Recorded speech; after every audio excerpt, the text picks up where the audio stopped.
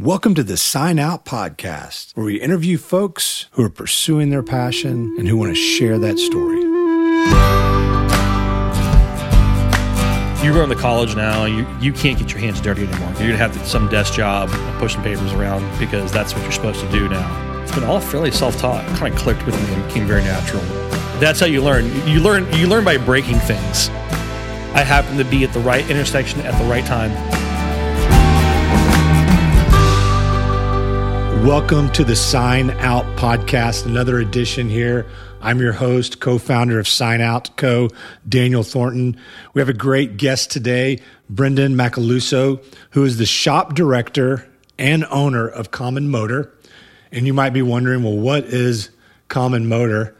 And Brenden and I became friends a couple of years ago through our motorcycling experience, and that's where Common Motor falls in. They're a specialty shop that specializes in vintage Honda parts and technical skills and know-how, and I'll let Brenden give you more about that. But first, I was just going to go into the story on how I got involved in Honda motorcycles and what led me to Brenden's shop, Common Motor. About 3 or 4 years ago, I decided that I wanted a motorcycle, and I wanted to start out with something pretty straightforward. And I was born in 1973, and so I specifically wanted a bike from 1973. And me personally, I thought the coolest bike out at that point was just the plain old Honda CB. And a Honda CB 350 you can still find on Craigslist, very affordable bikes. And I'm here in Katy, Texas, looking around on Craigslist and happen to find one for sale in San Antonio. And I'm going to San Antonio that weekend. Email the guy on Craigslist, go to San Antonio. It turns out I find a pretty good shape 73 Honda CB 350 that's running, needs a little maintenance on it. And so I purchased the bike there, rode a little bit around here, realized, hey, I need to work on this. You know, it's not running perfect. And I start doing some internet research. And I noticed there's this website that's based out of Houston called Common Motor. And I was telling another friend of mine, Jason, that owns a shop in town, Reserve Supply. And I was like, hey, I found this place. And he's like, yeah, I've heard about that place also. So I ended up emailing Common Motor, who turned out to be Brenden, who I was emailing. I was like, hey, I've got this bike. And he's like, bring it on down. And from the website, I could tell that people actually come to the shop and work on their bikes there as part of the process. And so that led me to going to Common Motor, bringing my bike up there, which in turn led to many days of Brenden teaching me how, through lessons, to maintain my bike and get it back to a respectable running shape. For 40 years old, 40 plus years old, it's amazing how bikes still run and how well they are. So let me introduce you to Brenden, and I'm sure this story will come back more as to the time I've spent in his shop and the couple of motorcycles I've worked on there and more projects I have left. But Brenden, welcome to the show today. Daniel, thanks for having me. So tell me a little bit about yourself and kind of your background, and then how you got to Common Motor, because I think there's some interesting points in your life that got you to there, and we'll hit on those if you don't bring them out right away. Okay, so we're going to talk about myself. Yes, you got to talk about yourself a little bit. Well, I am 6 foot tall. Are you really 6 foot tall? I'm 6 foot tall, yes. I'm a Leo. I'm a Leo too. Oh, what do you know? Wow. When's your birthday? August 2nd. August 17th. Okay. So this is why we get along, right? I know. What else? Are you from around here? I grew up on the northeast side of Houston. I grew up near Humble. Okay. So I spent the vast majority of my life in the greater Houston metropolitan area. So, yeah. So tell me, I mean, Common Motor, it's a niche vintage Honda motorcycles. Yes. How does that even come about? How did this start? Yeah, where does this come from? Because that's not, you just don't go on the internet and find people dedicated to vintage Hondas specifically. There's some out there. Sure. But you're definitely doing it the best. Well, thank you. I like to think so. Yeah. So how did this come together as a It's a business now. It's definitely a business now. Right. So how did this all come together? Well, we back up a good bit. I've been a gearhead mechanic person, nuts and bolts, motors and engines from a very young age. Actually, I started messing with engines when I was about 10 years old, and got involved in Actually, I got involved in fixing up lawnmowers. That's where it started. And those are basic motors. Basic engines. And I'm like 10 years old, 11 years old. And the very first one was the neighbor down the street gave me on the old lawnmower and said, hey, here's a lawnmower. You can clean it up and use it to cut lawns for the summer. All right. A real kind of entrepreneurial venture for a kid, basically. Right. And the previous summer I had done that. I was mowing lawns for neighborhood for money, and I realized that this is a lot of work, and I don't want to do that. So this guy gave me this mower, and I kind of fixed it up, and I turned around and I sold it for money. Already an entrepreneur at an early age. And then I kind of got the idea, and so I just started getting these other like lawnmowers around the neighborhood. I actually would put an ad in. Before the days of the internet, right? We had these like little neighborhood newspapers. We had free classified ads in them, like up to 15 words, and I would put an ad in the little local classified paper for "I want your old lawnmower, dead or alive," and people would call me and say, "Come pick it up." Usually, not even just say for free, just get out of here. And this pile of lawnmowers, I'd fix them up. That's where I started learning how to work on all this stuff. Throw an ad back in the free classified for sale. And, someone would come by, buy the lawnmower for $75 or $100, put it in my pocket. I was like a 11-year-old at that point, 12-year-old. That's big money back then. That was $75 cash, and I would sell usually about a mower a week. Wow! And so we had this like pile of like lawnmowers in our backyard as a kid. My dad was totally cool with because it was. It was a business. That's how I kind of started being a gearhead. Now, was your dad into engines and stuff like that as growing up? My dad's my dad's fairly mechanically inclined, and he would do his own car maintenance for the most part. But he's definitely more of a woodworker. Okay, so he's my grandfather was a woodworker. My dad got into the woodworking thing, but also dabbled in the mechanical stuff. And then I really took to the mechanical thing, right? Not so much the woodworking thing. But yeah, there's overlap there. So there's always a toolbox for the tools, and my dad would always go fix. I'm going to go fix it. I'm going to figure it out and fix it, kind of thing. Yeah, that mentality. So that definitely has roots there. But it's also just a good skill to have. Sure, that know-how of like I want to try to go figure it out and fix it. And just learn from that experience. Learn from it, like learning and realize that the whole I call it the world of mechanical things and things to fix really isn't as complicated as people think it is. There's just a lot of unknown, and you can start uncovering it, and you realize that that's really simple. And we've always had this experience where we've taken something to like a repair shop or an automotive shop, or a guy comes in and tries to fix something in the house, and you realize that this guy might know how to do this task, that maybe they're not the brightest person, like overall. Right. And then it makes you wonder, well, how complicated is this thing really? And you start digging into it, and there's a big chunk of it that isn't crazy complicated. You just have to have the tools, the know-how, and the willingness to take it apart, and the willingness to accept that if you break it, you either will figure out how to fix it, or all right, it's above my head, maybe I need to pay someone else to do it.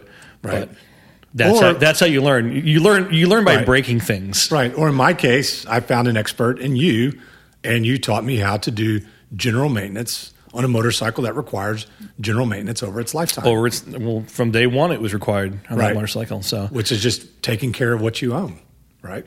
Yeah. So, common motor. Fast forward, got heavily into doing. I got heavily into outboard motors.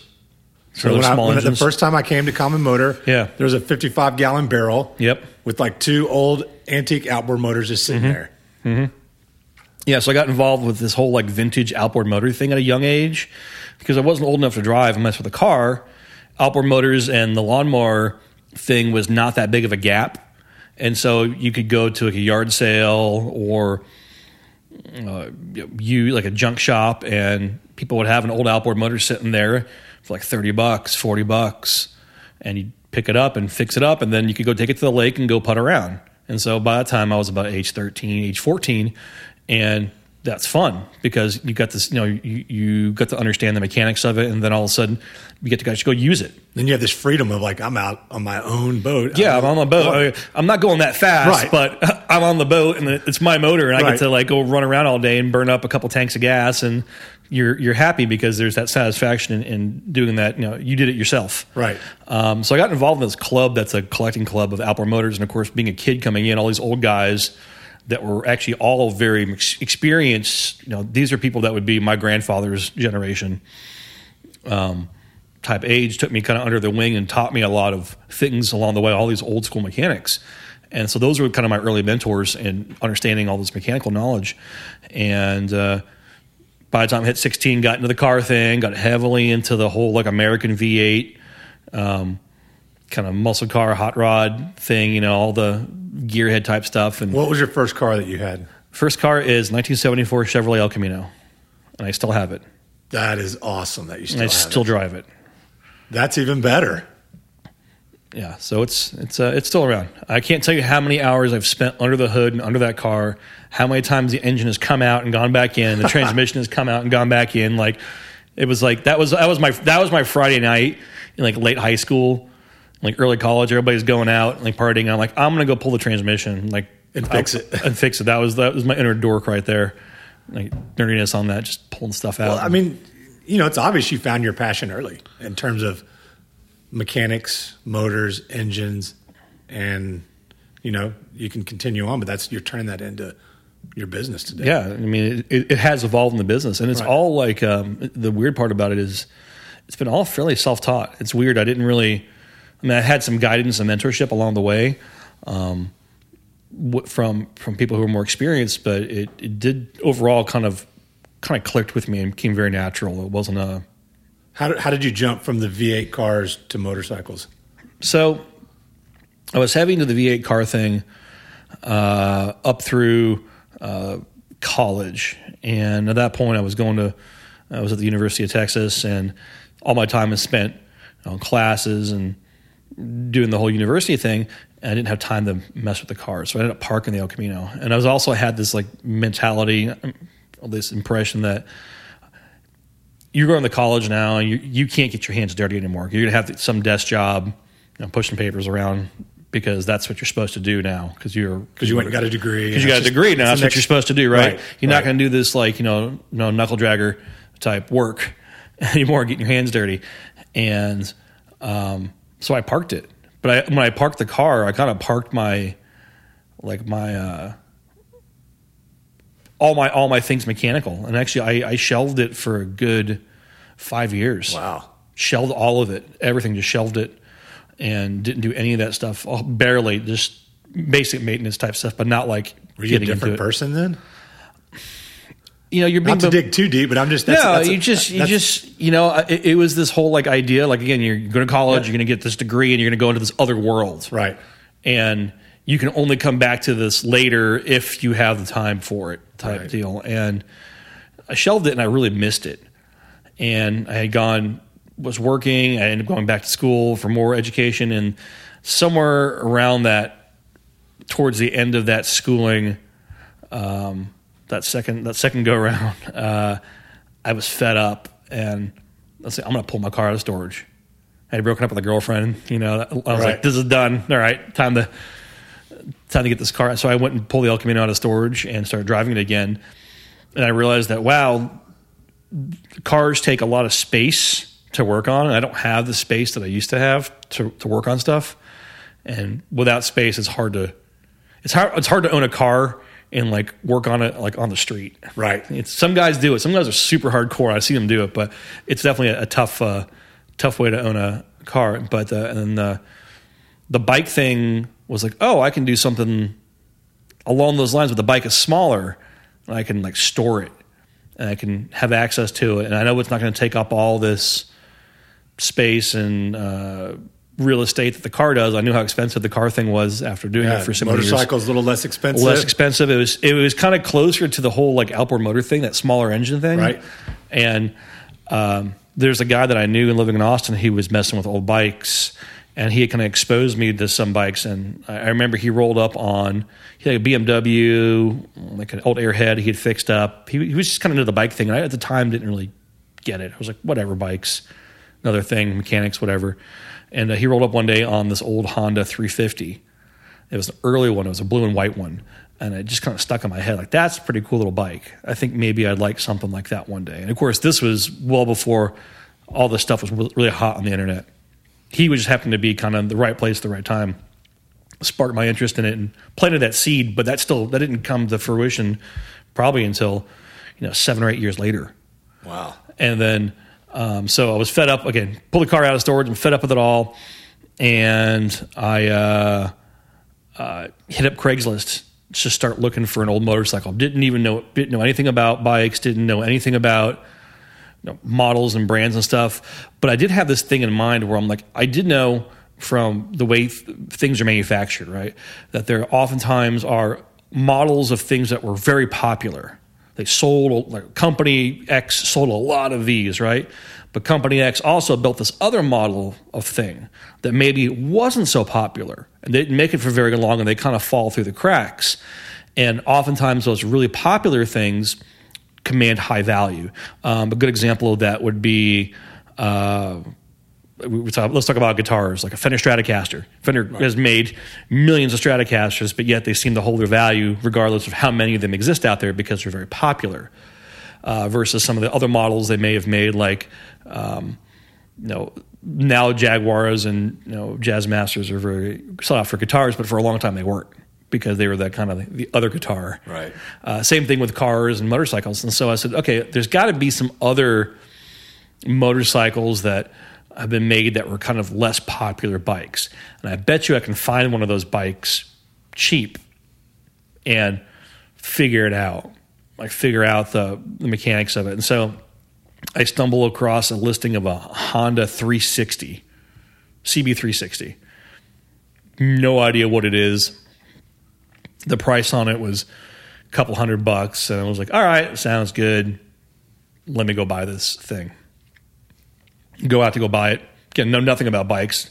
I mean, understand mechanics, right? Right. But don't know anything about bikes and the bike model thing in the world of motorcycles. So, and how many years ago from today do you think that is? Today, that is about 12 years ago. Okay.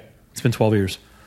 So went out to way the south side of Houston, went to Pearland, and haggled with this crusty old guy for like the better part of, I don't know, 4 or 5 hours. We ended up drinking a 6-pack of beer together to get this bike. Hopefully you got a better price at the end of that. Well, that was part of my negotiation strategy.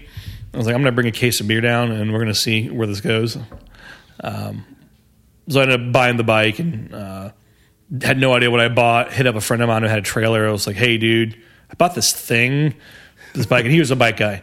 And I knew him from the boating thing. Right. He was also a bike guy, he's another car guy, gearhead kind of friend of mine. And he's like, yeah, I'll come help you out. And so we go down there and pick up this bike, and I have no idea what I'm buying, and I just started tinkering with it. I needed the project again. Having shelved like the car thing for so many years and just focusing on academics and not really having that project to work on. Right. I just had that need to work on something again, and so a bike filled that need. I wasn't even thinking about riding. Riding hadn't even crossed my mind. And really, had you ridden motorcycles at a younger age? Little bit. My dad had a Trail 90, which was if you follow old Honda stuff, they're still very prominent all around the world. These little like 90cc. Which there's one in your shop. That's right. You brought one over now. There's one in your shop right now waiting to be rewired. CT90, yeah. So my dad had this red CT90. I would sit on it in the garage as a kid, and you pretend we'd get to fire up every now and then. We'd buzz it up and down the street, and just that was my first experience in riding, was this on this Trail 90 my dad had, but not much. It wasn't really like a thing. And I knew my dad had some bikes in the past before I was born. I had a very similar experience where my dad had a dirt bike. It was a mid-70s Kawasaki 175 two-stroke. I think it was Kawasaki. And it sat in the corner of the garage, dusty, forever. And you'd just sit on it. And then one day, as my two older brothers got a little older, he's like, we can get this thing started. We repaint it and start it. And I taught myself how to ride a motorcycle one day while they were all gone by just sitting in the driveway on that thing, started it up, just letting the clutch out real easy, and then stopping. And then when my parents got home, I was like, check this out. So I had that experience very young, just having my dad have that bike around. And then I rode in high school dirt bikes and street bikes around Katy, but I was off a bike 20 plus years before I got back into it. So I was kind of missing that as well. Got a little tiny taste of it when you're younger, but then didn't really you remember it, but it didn't snowball from that age. Right. So same thing. So you've got this bike now. I got the bike. Did surely. it run when you got it? Oh, geez, no. No, it was truly just like, it was a project. In hindsight, it was probably more of a parts bike than it was a motorcycle. Wow. I learned, that's how I learned a lot really quickly, was taking what should have been a pile of parts and turning it into a running motorcycle. Which is for anybody who's interested in doing this, that's the really hard way of doing this project. Right. Any of these projects is taking something that shouldn't be fixed and you fix it up, and that's how you learn a hell of a lot. Maybe spend a little more on a vintage bike that's in really good shape, and then just go do the I say buy the nicest one you can afford. Right. That really makes a difference in the upfront buying a little bit nicer one that's in a little better shape than buying one that's a real project, because it gets deep quick. But I bought the bike I wasn't thinking about riding at all. It was purely just to like mechanically work on something else. Right. And it took me a better part of 2 years to get it running. Wow. Like it took me that long. And again, so I found out real quickly, I bought this model that's kind of between the cracks. Nobody knows what it is. The information about it is not all over the internet. And so this is 12 years ago, and a lot's happened on the internet in 12 years. Yes. Like the amount of information has grown exponentially on the internet. But 12 years ago, you go to search for one of these using Yahoo, because that's what you used, or Google, whatever. But you search for it, and no information comes up because it just wasn't there. And I'm looking for service manuals. I'm looking for part numbers. I'm looking for anything. I go talk to a Honda dealer. So I had this old bike. I'm looking for parts. You have an old catalog or anything. And we don't mess with that stuff. It's too old. And so I had to kind of figure it out the hard way. So I start finding all the junkyards in town, scouring the junkyards, looking for parts, just digging. And, it's kind of like a little treasure hunt at that point, trying to find bits and pieces to put the bike together. Some stuff was starting to float around eBay, and ended up finding this one guy online through a forum or something, and he was we mess with these bikes, and I wrote him and said, I'm looking for parts for this bike, and he's like, yeah, I can help you out with it, and he ended up selling me kind of my first batch of parts just to kind of get it going, But I put the bike together. But it took almost 2 years, and then once it's finally going, then I guess maybe I should learn to ride it. that came totally later. It's like it's together and it's running. What do I do with it now? You're supposed to ride. So you got to go get your license now. Yeah, you go through the safety class, get the license, do all that stuff. But the riding thing was not that wasn't the goal. Wow. It was just kind of ended up being quite a perk from doing this. But the goal was I'm going to fix this thing up. And so that's how that kind of interest in bikes started.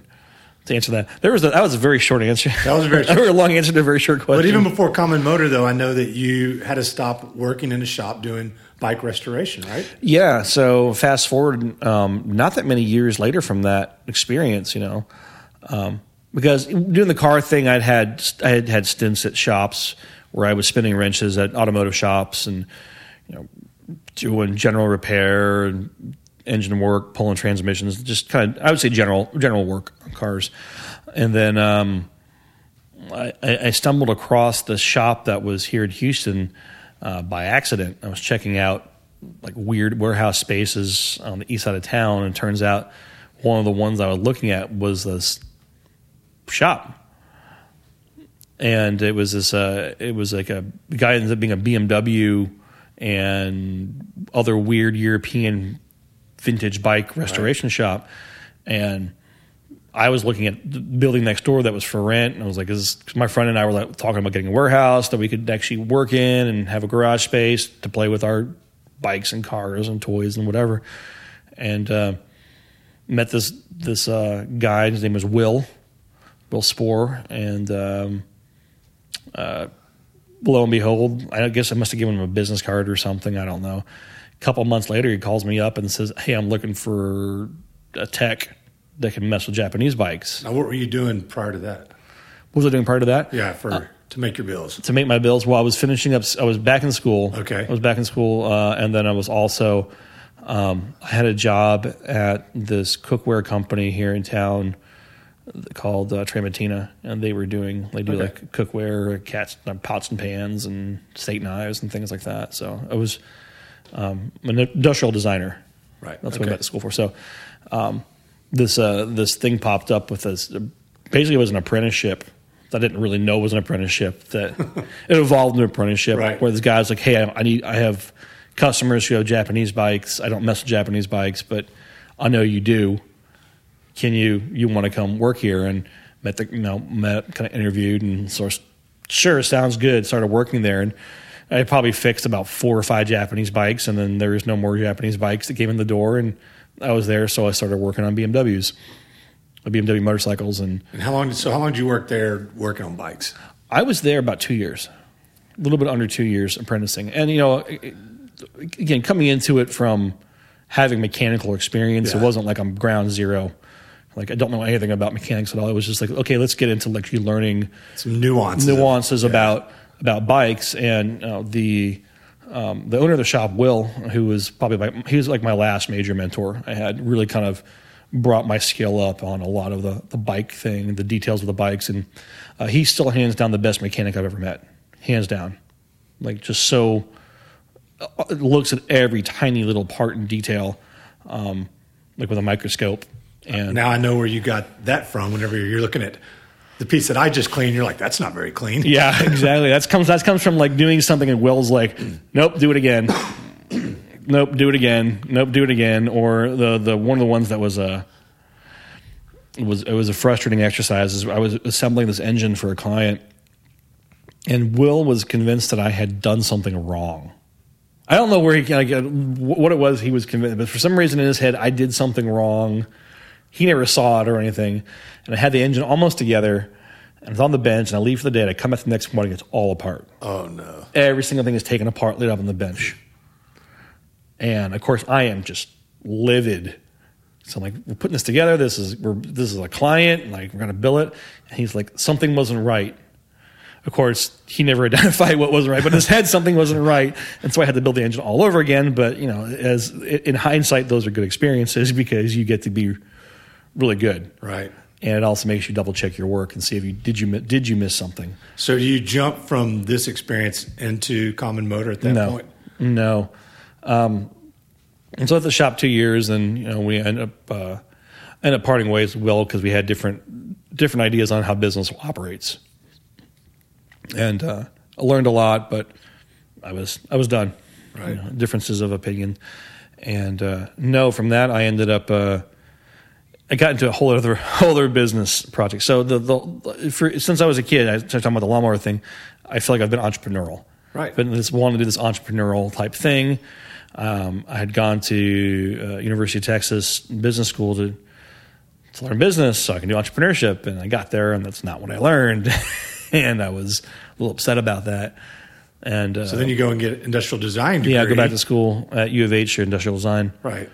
And so 2 degrees later, a lot of experience. Yeah, and then I had basically started another company. So my thesis work at the university at U of H in design was I had designed a sustainable computer made out of cardboard. And which there's one in the shop that there's one I use daily in the shop now. But this was their first one was it was a thesis. It was just like, hey, look how we can approach manufacturing. It was a pitch on manufacturing and less waste afterwards. Less initial investment in manufacturing, and like all this kind of full spectrum of product life cycle. Right. And I want to say it was a friend of mine. It could have been one of my professors. I don't remember at this point. It suggested I throw it in this contest post graduation. And actually, no, I got my timeline mixed up. I was working at the pots and pans place when I first got the motorcycle. By that time, I was working at Dell. Okay. Ended up working at Dell. So it's getting it's already getting fuzzy. It's funny. That's all right. It's a lot of time going by too. I was working as a contractor for doing design work at Dell, and that computer got me into that path.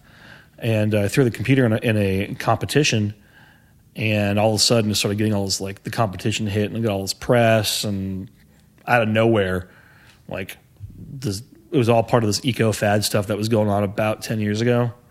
And it just snowballed into all this interest on this product, and people wanted to see it. They know it wasn't real, was it fake, what was it, right? And so I showed up to this, like, conference with it in a suitcase, like, unannounced, and it was like, no, here it is, like, that was talking about this, that put on this presentation, and people were like, what? It's real? I'm like, yeah, no, it's right here. I can turn it on if you want to, like. And so that snowballs into other press, and then before I know it, there's all this, like, global interest in this, project that I had done coming out of school, and people were sending me emails saying, can we buy this? We want this. He's a manufacturer. How do we get it? And after a few months of being bombarded by this stuff constantly, I was like, I guess maybe we're onto something. And so I'm going to start a business. We're going to manufacture these, right? And jumped into that venture as a full-time gig, and figured out how to manufacture computers out of cardboard right here in Houston.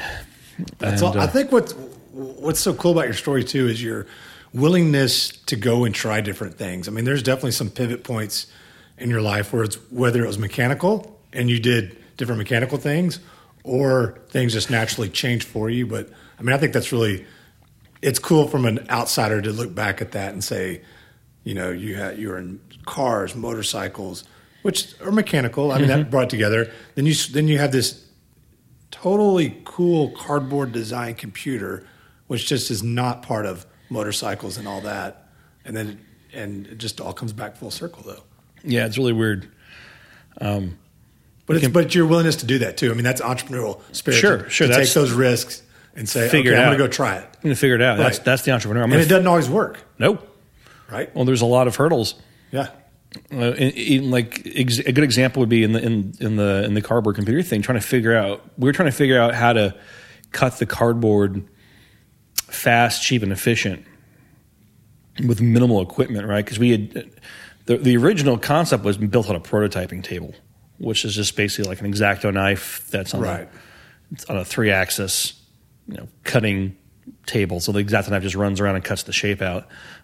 You can't. That's not production level. No, you can't do that at production level. Right. And of course, that was done at borrowed some time from a buddy who had a table, his work kind of thing, as a favor, as a project, but it wasn't sustainable for manufacturing. Had jobbed the work out to this company here in town that swears they could do it. Oh man, we can get this done. And they do the run and they just obliterate the cardboard, and it's like, this is not going to work. And they're like, no, we told you it couldn't work, and you said to go anyway. And I was like, no.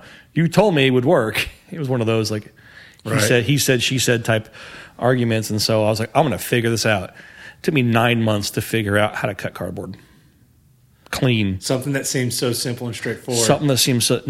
with an X-Acto knife by yourself, it is. But to do it for hundreds or however many pieces. Well, the main thing, the challenge was we were trying to punch out shapes of cardboard, right? So cardboard is each piece of cardboard is made of three layers, right? You got outer layers, and you have that wavy thing in the middle.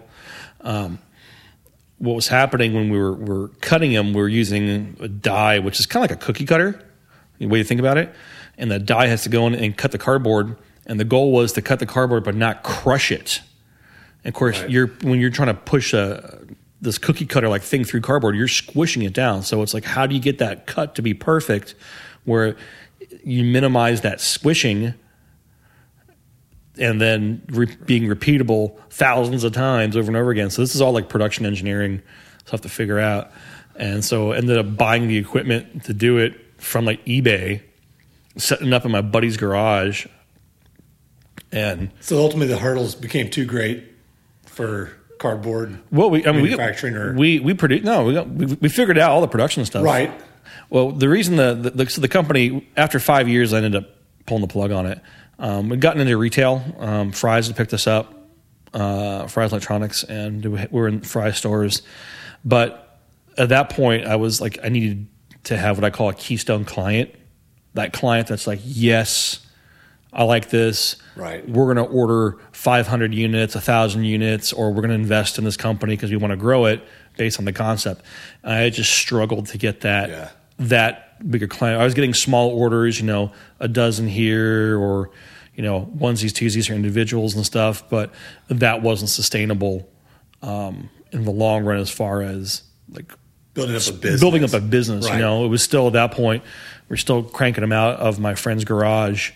That was the manufacturing facility. Right. It was a 2-car garage that we did everything in, and over the lifespan we produced, I want to say we produced about 150 computers. Wow. Overall, like by the time we added them all up, but it would be like you get a few a month to produce, and so we crank out a couple a month and ship them on their way, but it never hit. So had you already, by the time you're finishing that up, had you even started Common Motor? Or No. So you stopped Recompute. I stopped Recompute. I said, I'm done. I'm just done. And then you're working then? I took a year off. Okay. And I went back to working this consultancy that I was working at Dell. It was actually a consultancy that was a contractor for Dell. It all works like that. So went back to the consultancy, doing some more work for Dell. Are you riding your motorcycle during this period? Yeah. Okay, so the bike bug is still there. I'm still riding the bike. I'm still on a bike, So get us all the way now to just how does it, you're like, I'm going to start a website now. Okay, so here, this is how the actual Common Motor thing comes into focus, right? So I took a year off, was done with the whole Recompute thing, was done with all that. I was just over it. And by that time, my old roommate had moved out. He moved down the street from me into this house that had a pretty sweet garage. And he had bought an old Jeep, and I had got him in the wrenching and stuff. He didn't do anything mechanical, and now he's totally gearhead. And he bought this old Jeep, and he said, "Hey, I got the garage now. It's like a 4-car garage. Here's a key. We now have some space to work." And it's like, cool, I'm going to bring my bike over there and work in the garage there. And so him and 2 other guys that we're friends with, we all shared that little garage just as a wrench space to work. And I had my bike over there one day. I'm doing some work on it, and I take it for a spin around the block to test something. I made an adjustment, and I'm just going around the corner. And I happen to have I work with those blue nitrile gloves to keep fluids and stuff off my hands. And I kept the gloves on as I went around the block. And I'm on the block, pulling the driveway, and this car pulls in the driveway after me. This guy hops out in the car, who I don't know, and says, "Hey man, is this your old bike?" I was like, "Yeah." He's like, "I have an old bike too. Can you teach me how to work on it?" Wow. And I'm looking at him kind of like weirdly, and I'm kind of like, get bent. Like I'm like not buying what he's telling me at all. Because when you start messing with old bikes and old cars and stuff, you get all these guys that are like, "Oh man, I used to have one of those, man. And I'm going to do all these things to it." And you get these weird kind of hoopla stories that people give you, and 95% of them are like a fish story. They're highly exaggerated, so it's kind of hard to take people seriously after a while. And this guy was super serious about it. I was like, "No, man, I really want to learn how to work on an old bike." And he goes, "Hold on, give me 5 minutes." He leaves. He comes back 5 minutes later on his bike. I didn't know he lived in the neighborhood. And he rolled up with a Honda 550. He says, "I got this old bike. I don't know anything about it. I know that I need to learn how to work on it. I don't know how to do any of that stuff. I know because I'm looking at these old cars here in the driveway and this old bike, and I'm peeking in the garage. That what's going on. I want you to teach me." He was very insistent. And I thought about it for a little while, and I said, "All right, be here next week at this time. Bring $100 cash." All right. So I show up the next week, and they're at the garage. He rolls in his bike, gets off the bike, takes $100 out, puts it in my hand, and says, "Teach me." I said, "All right." And we started going. That's how it started. That's exactly how it started. So it was totally like I happened to be at the right intersection at the right time. Right. And so I've experienced this with you because I was the guy who shows up to now Common Motor Collective. But talk about because this is actually a multi-pronged business the way I see it, because friends with you, and I'm local, so I get to go to the shop and be part of the collective, which is a group of folks that works on their bikes together. Mm-hmm. But there is support, there's YouTube videos, there's selling Honda parts all over the world. So talk about that more from teaching a guy in a lesson now into a full-fledged business employees. What all does what is Common Motor Collective? When I say when you're now explaining that to somebody, like, what is it? How do you explain that to somebody? It's a large enterprise now in terms of what all it does, whether you're local or any country. It does too many things. You can do too many things. That's good though. I guess it's good to be like we do multiple things versus like when you do this one thing at all. Right. So Common Motor, I frame it up as we're a technical support company specializing in technical support of the following Honda motorcycles. Right. And we list off a few models that we support particularly. That evolved actually starting with those lessons thing, right? So fast forward, I throw a Craigslist ad up, start teaching people lessons, right? Just why not? People are interested in this old motorcycle thing. And so I would go to their house and let's work on your bike together for a couple hours. And your timing's, just to interrupt, your timing's been good too, because those Honda motorcycles, when you go back a few years, they're starting to become more popular. Mm-hmm. And they're like, oh, everybody wants to make a cafe racer, or everybody just wants to get an old motorcycle going. So you really were hitting it in stride with people wanting to find those bikes. Yeah. And that's total coincidence. Right. It wasn't like I in hindsight, I'm looking back, there was, we started seeing some media, especially these guys were doing a show, Cafe Racer TV, that was going on, which I was oblivious of. I had no idea about this show that was happening. I had known that there were people messing with bikes. Right. And I kind of thought it was at the caliber of the Outboard Motor Club I was in, right? Which is totally like it's an insiders club in the sense that unless you're really dorky, I call it dorky, you're like really into this into vintage outboard motors. Unless you're geeky, like really geeky about it, right. Nobody else outside this club, gives a damn about it. It's like, right. Oh, that's some old stuff, right? And I kind of thought that's where the bike world was, because that was my perspective from this other motor world. I'm like, oh, they're just old bikes. It's going to be a club, the same kind of thing.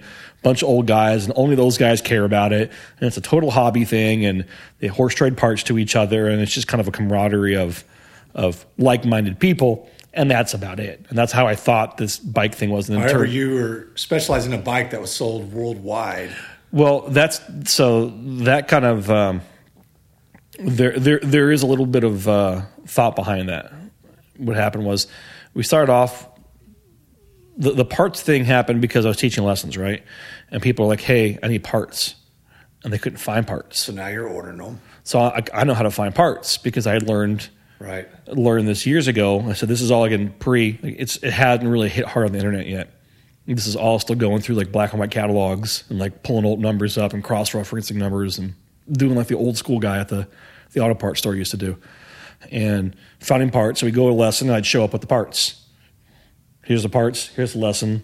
We're going to have a pretty good lesson because we have the materials here, right? Right. So that led me into realizing that people needed parts, and parts are a good moneymaker. And if I can find the parts and help provide that service, that's a lucrative enterprise. And what I was finding out, though, as I'm giving lessons, everybody had a different bike. And I'm having to source stuff from all over, find places, like whatever I can from wherever I can to get them in my hand. And of course, I'm just buying whatever retail places have it, or whatever warehouse I can get in contact with has it still and was willing to ship it, type thing. And I said, hey, the parts thing is lucrative, and if you have parts for something, you can keep something going. You can keep something alive, and this actually ties back into the recompute thing. I was talking to my business partner Russ earlier today about how it just hit me after reading more about recompute yesterday, how what we're doing at Common Motor, like with me trying to bring my bike back, and is just the exact same thing of taking this old object, keeping it sustainable, just keep working on it, and it's going to go for as long as you want it to go, as long as you're willing to just do a little work. This is still my applied. Yeah. When I talk to designers about Common Motor, like fellow designers. I'm like, oh, it's a design sustainability project. They're like, how? And I'm like, we're talking about manufactured goods, right? Which is all industrial design, mass-produced manufactured goods. And part of that thesis work in pitching the computer wasn't the thesis work. The thesis was actually like this whole like sustainability about manufacturing product, and realizing that what makes something obsolete is lack of support, lack of knowledge, lack of part supply. You take away those three things from an object, then it's obsolete. For the most part, like software. If you have electronics with software, it gets a little bit more complicated. That's why I went down the computer route as well, because it gets really complicated quickly. But for most things that aren't, software driven as well, that's it. Mechanical objects. If you have support, knowledge exchange, and parts, you can keep it going for a long time. And I was always fascinated with the whole the Volkswagen Beetle thing, and how they made tons of Volkswagen Beetles, and yet they still make a bunch of aftermarket parts for them, and they're still supported heavily, and you can pretty much go buy a brand new Volkswagen Beetle engine still if you want. The same thing was true with like the Ford Mustang stuff. We actually have a Ford Mustang supply house here in Houston, because I had done some work when I was doing my car thing. Right. I rebuilt an engine for a lady in her Mustang. And I ended up going down to this Mustang supply place here in Bel Air a couple of times. And I'm like, there's a whole specialty store that's just for parts for this one model of car. Well, I mean, my bike's 45 years old, and I can call you guys, and I can get almost every part for it brand new. Pretty much now. Except for a couple of things maybe. But pretty much. I mean, but so when I started my first bike, though, that wasn't the case. Right. There was nothing. Like, there were parts were out there, but they weren't. So you've seen a resurgence of manufacturers willing to take the step and even start producing old. I mean, reproducing new parts. Right. That's totally happened. Some of it is just some of the parts have always been there. They just kind of fell by the wayside because they weren't in demand. So they've been sitting in a warehouse for 40 years collecting dust, and no one they weren't being called upon. And so I went and dug them up. Found them. Which is really fun when you find new old stock. New old stock and stuff, yeah. And you start to realize how much stuff has been produced and how much of it is just still sitting on the shelf, never used. So, that's kind of how the parts thing happened. But you said the question about the mass produced, the common thing. So let's think about it this way, right? So when you had an object that's mass produced, there's obviously more of them floating around. And they're going to need the same level of support, knowledge exchange, and parts as something that may have been not so mass-produced, right? So I keep using the car example because I think more people can identify with cars than with bikes. So as much as people would love to have, let's say a Ferrari, right? The reality is there's a lot more Ford Mustangs out there, and there's a lot more people that you can get information about Ford Mustangs out there, and you can get the parts for them, and all of a sudden you have accessibility. And so when we were looking at the whole part supply thing and wanting to specialize in the bikes, I said, well, what bikes were mass-produced that they made a lot of? And I think I Googled something like most mass-produced motorcycles ever, and of course Honda 350s came up on that list. Note that the bike that you bought was not a 350. So 360, right? But then I had learned by that point the 360 was the follow-on to the 350, right? Which meant there was overlap. There's always overlap, right? In design architectures, and very rarely do companies say we're going to scrap everything we've done in the previous generation and start from ground zero and build everything up from there. There's usually a level of overlap in design, and so I had known that, and that's where I kind of got into the parts thing. So you got a website. I mean, out of that, you start a website. Actually, the first website wasn't Common Motor. Common Motor came later. The first website was called HondaCB360.com. I think I've seen that just from Googling. Yeah, that's an old website, and that was I was. What happened was I was selling parts for 360s. Okay. Having had a 360, right. And I knew I'd found some of the hard to get parts, and I knew people were getting interested in them, so I threw up this WordPress website with a terrible e-commerce plugin and didn't know anything about web coding, and I had probably about 10 items for sale in my web store. But if you're looking for it, you would find it. You'd find it. Right. You'd find it. Something popped up. Something popped up now. That's what happened to me. I mean, like, what's this Common Motor Collective? Yeah. What is it? What do you mean I can come down there and work on my bike? I didn't know what that. I mean, I'm reading it, but I didn't know. For sure. So I guess we're transitioning into is like what? How did this go from like a little side parts website to like teaching guys lessons on the side, and to now when I walk in, there's 3 employees working full time. Yeah. You know, when I go to wrench on my bike and there's a mountain of parts and there's a pile of dead bikes in the back. Which, by the way, if you were looking for a vintage bike, you can always contact Common Motor because they always have a couple of vintage bikes that are good starting projects if you want to learn this. So absolutely. That's always they always have a couple of bikes back there where mine's parked right now. Mine's not for sale, but they always just look at the other ones like, oh, wouldn't that be nice to have another one in my garage? So we can make that happen. I know. There's 2 out there right now, though, and that doesn't include the 2 that's at your garage. That's also so true. I'm up at 4, and that's not that would not work for me to bring all 4 back home. I think you have plenty of space. I don't know what you're talking about. I do too, but one car at least has to be parked in the garage. So now you're selling parts, though. I mean, you're selling parts worldwide now. Globally, yeah. I mean, so if you're in Houston locally, you can do the lessons. I don't know how often you're doing lessons now, but you can. There's still wrenching if you're willing to, join the collective and be part of that. But you are truly selling parts worldwide. Technical support, because if people order parts from you, they can call you guys, ask questions. I've watched you do Facebook Live. I mean, there was a guy on there from Mexico asking questions on Facebook Live Friday when you were doing those. Yeah. So I want to get back. I want to get back to doing them. It's been They've been a little bit of a hiatus lately.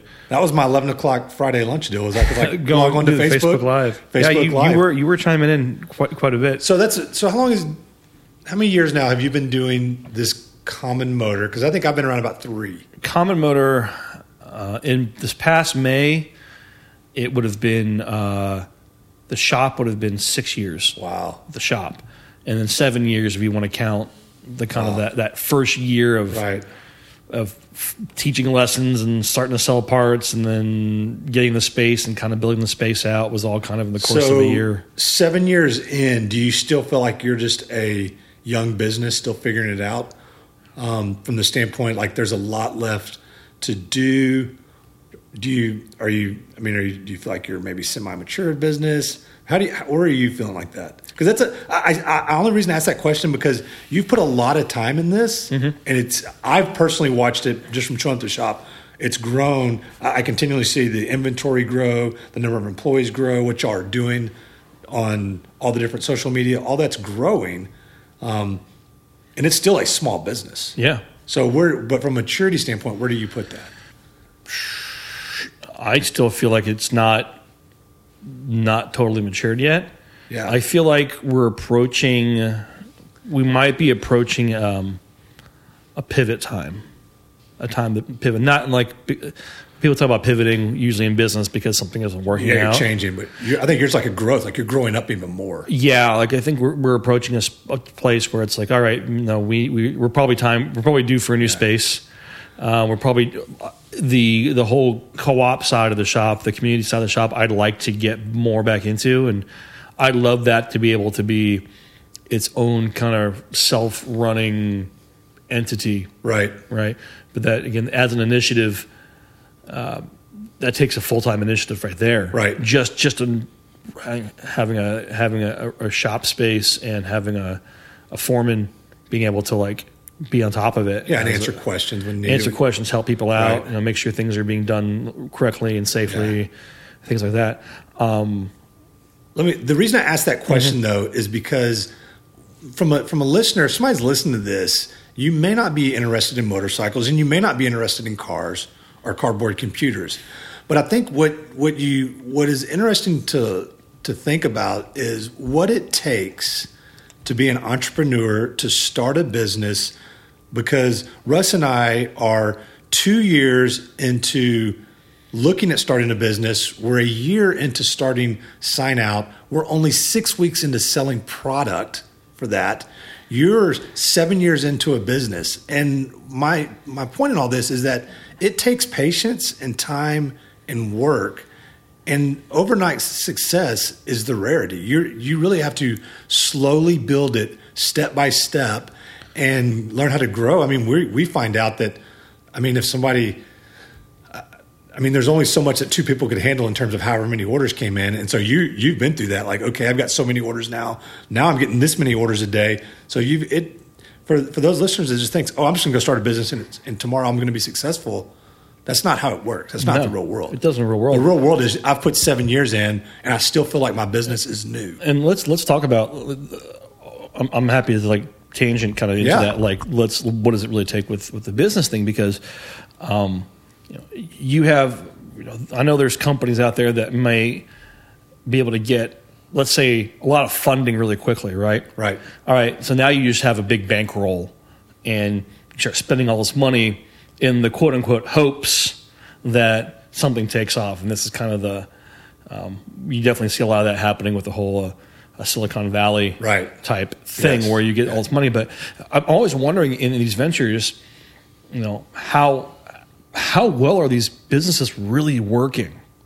Really, like you've spooled up from, a very small group of people doing something, and now you have millions of dollars. And you have to now go from this scale that you were working at to an exponentially larger scale in a very short time period. How do you really do that? That is, I don't know. And I think that's why it's the rare success story that blows up into what it's like but businesses that are like, there's countless examples of businesses that get this, obviously have large startup capital. But let's say you started a manufacturing company, right? I would love to know like what it took to Tesla get off the ground, right? I know Elon Musk has been very kind of fairly open about that, but there's also a lot of unseen that we don't know, not because they're trying to hide, just because if you're not in it, you're not in it. You don't see it. And so how well does that take to all spool up and go together? And of course, being a small company, we're all everything is funded internally. Like we didn't have outside investment. We didn't have a bunch of capital to start with. We had a little bit of money to start with, and had to take that little capital and snowball it. But it's also it's caused you to make decisions based upon that because absolutely you're limited resources. So I have to make good decisions, sacrifice something here for the benefit over here. So I think that is very much a good learning experience on how to run a business. That doesn't mean that taking funding is bad in every opportunity that if you have opportunity to take funding, that may be a good decision for that business, but truly self-funding and then being able to watch that money, invest in the money into the business and then watch it grow. I think you make really good decisions because of that. Like there is something to be said about, self-funding, being able to be limited by your capital, because then you have to make those decisions to make that capital work for you. Right. And then on top of it, we've been really fortunate that ever since we started Common Motor, we're in the black every year. We are which is amazing. And people don't realize how many businesses exist that are like, even though they could be giant businesses that are constantly losing money. Right. They're just so big that they have enough cash flow to lose money. They have enough cash flow to lose money, but when you're a small business, losing cash flow doesn't really work. So we were always from day one in Common Motor. It's always been. How much do you think that you being able to do something that you're pretty passionate about in terms of obviously you haven't been passionate about bikes your whole life, but motors and mechanics. How much do you think that has really helped you be an entrepreneur and be in the world that you're in right now? The fact that you're pursuing your passion as your job as well. I could easily comment. So, obviously you got to be fairly interested and fairly knowledgeable and willing to continue to gain knowledge in the thing that you're building your business around.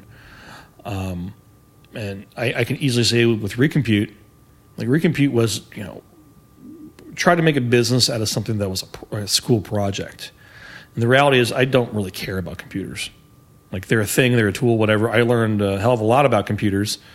But computer technology was not something that I was like in love with. Right. In fact, I didn't even know how to build a computer on that first prototype. I had to have my friend show me how to build it and load the software and all that stuff. I knew nothing about it. But you've been doing motors since you were 10 years old. Been doing motors since a long time. So that one worked. So like that was the big, that was probably the biggest hurdle with Recompute, was that I just wasn't passionate about computers. And that's probably part of why it wasn't successful, because even though I'm trying to push the boulder up the hill, just didn't care. In the back of my mind, I just didn't care that much about computers. And so I probably was not taking the steps that I needed to really move it forward. You know, I think if I was that passionate about computers, Recompute would have probably snowballed into something bigger or grown into something bigger, but I just didn't care. Right. You know, I said it was a applied project. You know, I think I was mentioning to you guys earlier that I look at it as kind of like my MBA, trying to apply all those pieces together and make it happen as a real company. But in the end, I just didn't care about it. I just didn't care about computers. That's a great MBA, though, is actually starting a business and running it. I mean, you can't get a better skill set than actually doing it yourself. You have to do it. Yeah. You know, I call it I call it the theoretical hamburger, right? You can have the theoretical hamburger that someone tells you how great it's supposed to be and how you're supposed to cook it and what kind of bun you're supposed to do and the toppings on it, right? But then you ask the person who came up with the theoretical hamburger to cook it, and they go, "Well, I don't know how to cook. I'm not a chef." Right? It's like, you got to be able to cook the hamburger. So I think the reason I asked that question is because, if you're not into motorcycles and you listen to this episode, it may not be as interesting to you because you think we just talked about engines and motorcycles. But really, the way I view this episode is that we really talked about what you're interested in and how you've led that into a career. And I think that's something that's really cool. And you know, you have a design aspect too, and this is to nerd out a little bit more on bikes specifically. I mean, you've been designing a part for the CB350 that I'm eager to have put on my bike. Actually, I have a beta on your bike right now. I'm going to show you a video of it on your bike. And awesome. So that, but I just bring that up because I know that's really geeking out on motorcycles, but that's a niche that something that's been a common source of frustration of people getting their bike running is keeping their ignition timing and everything together using points, which car engines a long time ago used, motorcycles use. It's very common, but to convert that to electric ignition is going to make a big difference in those bikes, make them run better, make the power be more efficient and the electricity be more efficient. So that I just bring that up because it's another thing. Even within selling motorcycle parts, you're getting to use your design creativity to say, you know what, this bike's 45 years old, but with technology today, we can make it better. Make it better. Yeah, and actually, an example in doing the parts, no matter what parts we've done, we've always tried to take whatever parts we can find from manufacturers and improve upon it. Because oftentimes we'd find a part that's like, all right, this is pretty close, but it's not quite right. We need to modify it to make it work better for the bike. Or, hey, this kit of pieces is missing something. Let's source the other part. Let's source the other pieces and make it whole and complete. That way when someone gets it in their hands, like everything's there. And the accuracy is close to 100% as we can make it. Which your carburetor kit is. Which it is. Yeah, that's an example. That's a good example. I mean, so it's a lot of those kind of like looking at the details of, we don't have to make it from scratch, but in the end, it needs to be right. When a customer has something in their hand, they want to make sure this is right, this is accurate, this is quality, and I have any questions, I can go back and ask the questions and get clarification. And if something's not right, be willing to get it fixed. Be willing to say as a company, hey, we'll get it fixed, man. So I've learned so much from you, and I still feel like I don't know that much about motorcycles. I'm still learning too, trust me. And I've enjoyed, though, being able to, you know, have a vintage bike and then have a resource like you guys to lean on. And just knowing, watching your Facebook live streams, like I was saying, there's a guy from Mexico commenting in. There's people all over the world who's getting information from you guys because in the day of the internet, communication's so easy. So that's one great thing about starting a business like this that's very web focused is your audience is everyone that has a vintage Honda motorcycle. And if you don't have a vintage Honda motorcycle, then you should get on Craigslist and find one and not overpay for it. Hopefully. Hopefully. I mean, you don't know. Actually, that's something that we've been wanting to. Well, we have much more content to write and film, right, and talk about. So that's the other thing we've been doing a lot of YouTube videos and YouTube series on how to either repair something or adjust something. And like right now, we have a series going on, which was we took a typical bike that someone would find and went through all the repairs on it necessary to make it street worthy again to go on a long road trip. Right. So one of the other guys at the shop he's kind of the heading up that project. Yeah, you'll have some great how-to YouTube videos out there on how to do basic maintenance on your motorcycle. And I know I've talked about Hondas today. I did bring a Yamaha XS 850 1980 model into the shop for a round of maintenance that, even though that's not your specialty bike, you were able to help me out a lot on. And we figured out and did a bunch of good stuff on that. I mean, it's nuts and bolts. We had actually here's an interesting update. So we've had in the shop we've had a member who has a bike that was built in Ukraine called a Nepper. It's like an old sidecar military bike. You've seen it, the olive drab one there. He's been working on it at the shop now for 4 years, and we just got it to fire up the other day. Oh, I'm excited! The first time, yeah. So I want to ride in the sidecar. Yeah, it's running. Engine runs now, but we have to go through do some more of the. Maybe it needs brakes. It needs some more work, but that was the big hurdle. And of course, we talk about supply and information exchange and the source. We have this guy has a motorcycle that it's from the 1970s. It was built in Ukraine. The company doesn't exist anymore. Where do you find the information and the parts and all the things to sustain a mechanical object like that? And so it's been a slow project because it's kind of like, all right, well, now we got to make a part.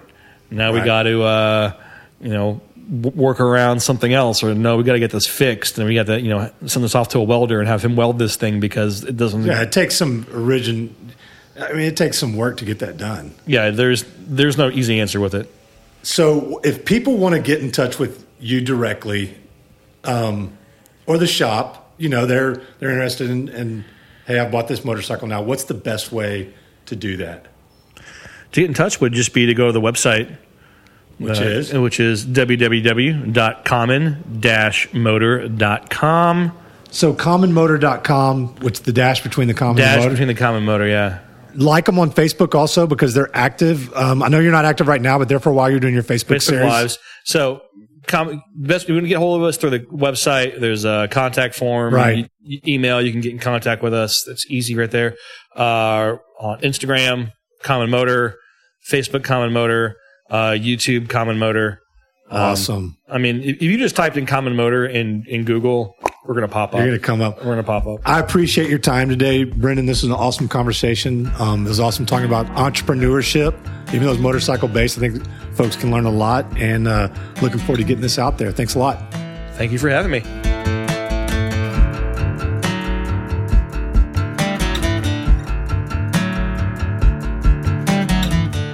Hey, this is Caleb J. Murphy, one of the producers of the Sign Out podcast.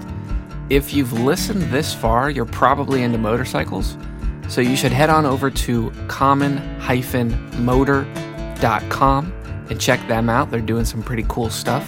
If you liked this episode, go ahead and subscribe to us on iTunes or whatever podcasting app you use. And if you leave us a nice review, that would really help us out. We'd appreciate it. Also, be sure to check out our website at signoutco.com. This episode was recorded by Daniel Thornton and produced by Daniel and myself. If you liked the music, I actually made it. If you want to hear more stuff like that, you can check my website out at calebjmurphy.com. And from all of us on the Sign Out team, thanks for listening.